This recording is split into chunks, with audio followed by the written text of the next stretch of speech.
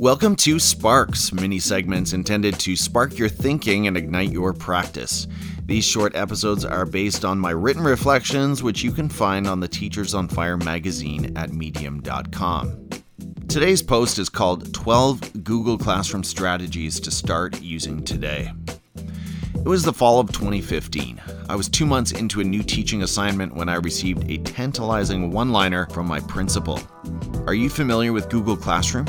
Paul. That email sparked some serious curiosity and experimentation, and I've been a fan and booster for Google Classroom virtually ever since. The platform has evolved significantly over the last 5 years. It's still not a luxury suite or application by any stretch. It's better to think of it as a shell that fits over and heavily utilizes Google Drive. Still, it's efficient and practical, and at its price point, $0, it's an excellent option for schools looking for a learning management system. It's a platform that continues to gain popularity as more and more schools across America move to one-to-one practices, Chromebooks, and life in the G Suite. It's for those educators that I want to share some of the tips and tricks that I rely on to get the most out of this platform. 12 Google Classroom strategies to start using today. First, the big one. Number 1, hide and save. Don't delete packaged and posted assignments that you didn't get to during class time. Currently, Google Classroom doesn't allow teachers to hide already posted assignments. This actually makes a certain amount of sense on the Google side of things when you think of all the ways that a single assignment posted in Classroom embeds itself across Google Drive, Calendar, and the ecosystem. But it can be a painful problem for teachers. Take this scenario. Let's say I posted an amazing short story activity the night before my English class. The text is attached in PDF. 2 handpicked video clips are also included, as is a collaborative reflection activity attached as a Google Doc. A supplementary resource in Google Slides introduces students to relevant literary devices, and I've posted a selected learning target and added instructions in the assignment description. That all took at least 5 minutes, probably more, to put together all those resources and post them as an assigned activity. But then the day happens, and a fire drill happens, or we get caught up in other work and we don't get to the planned activity. Something else gets in the way and we never get a chance to start into it. So I'm left with a tough decision. Do I delete the post and create it again before our next class? Or do I leave the post up, simply change the due date, and accept the fact that some students may read the story, watch the clips, explore the Google Slides, and basically consume the entire activity before the next class? There is a workaround for this problem. What I've done is to create a dummy classroom called Staging Area.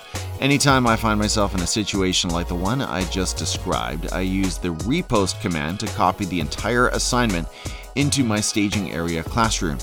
Then I delete it from the actual classroom where it will eventually live.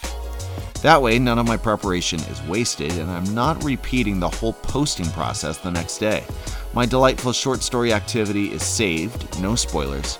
Before the next class, I simply repost the assignment from Staging Area back into the correct classroom, and we're back on track. Number 2, enable real-time feedback for presentations. Do yourself and your learners a big favor by copying and pasting evaluation templates into every private comment in advance of presentations. Include spaces for overall evaluation, success criteria, star and wish emojis, etc., with spaces for feedback for every student in your class. With all of this put into place before students present, I can give my students accurate and informative feedback in real time while and immediately after they present. It means I'm not evaluating their presentations after school, and it also means they're not waiting for feedback. Number 3, use emojis to code learning activities. Begin every unit title and assignment name with a themed emoji, and give completed units and assignments a checkmark emoji to show at a glance that they're behind us. It's just a great way to make the Google Classroom classwork feed immediately and visually accessible. Shout out to the Shooks and GIF podcast for that great tip. Number 4, include learning targets in every posted activity or assignment.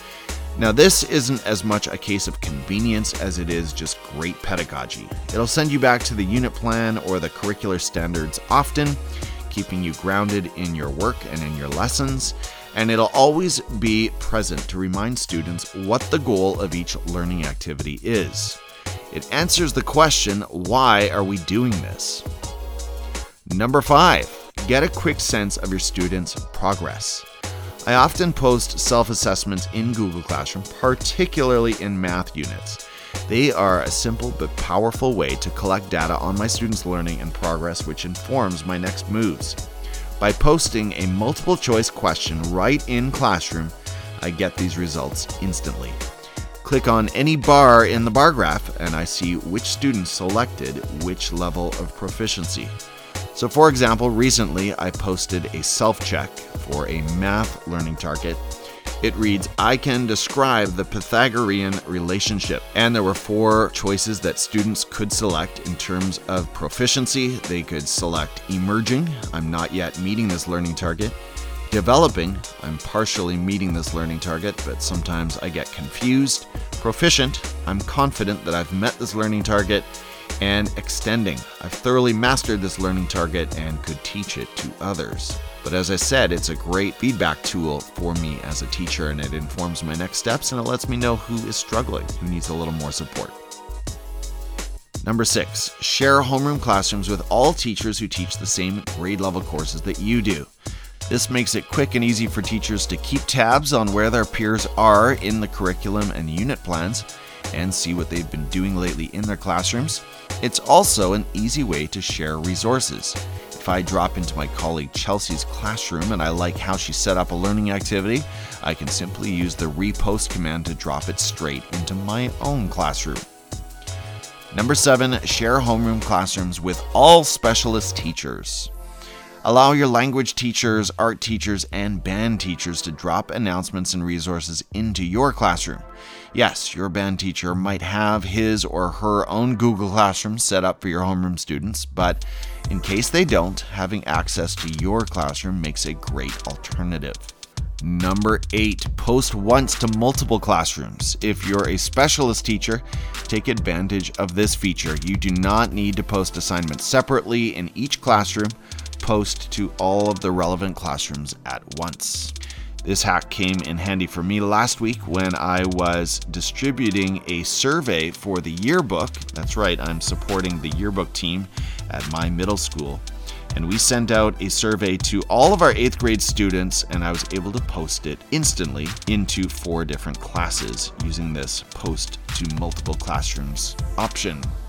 Number 9, adjust Google Classroom notifications to silence emails and notifications from classrooms that do not belong to you.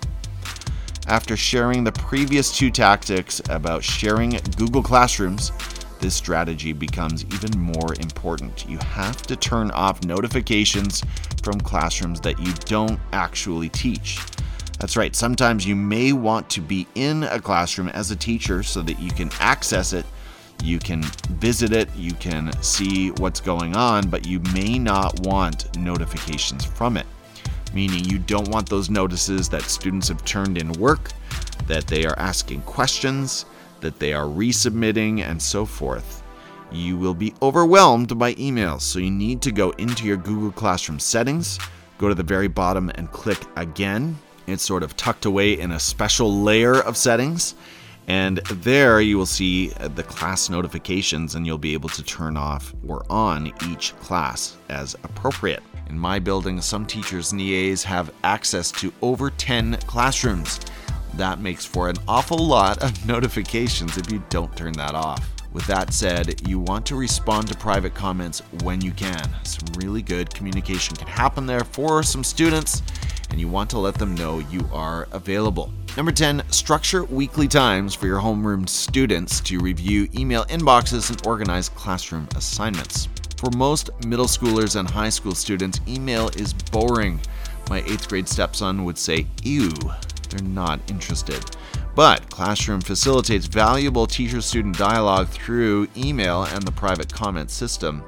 I can post feedback in private comments in Classroom that shows up for students in the form of an email.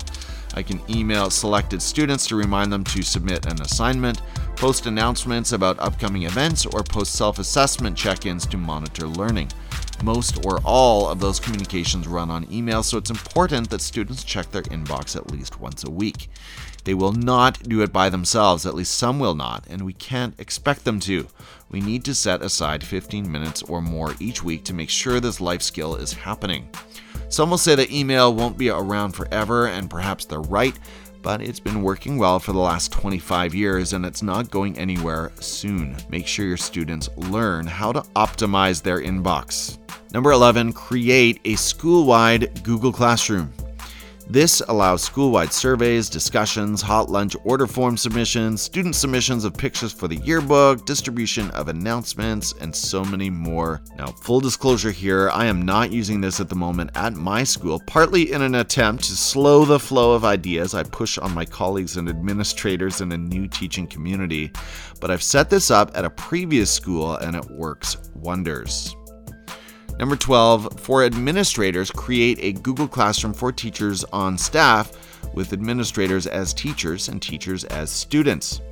This is a great way to minimize email traffic, conduct staff surveys quickly and efficiently, post assignments like professional growth plans, and allow students, meaning the teachers, to submit when finished, or post reporting resources and open up comments so that teachers can treat posts as discussion boards.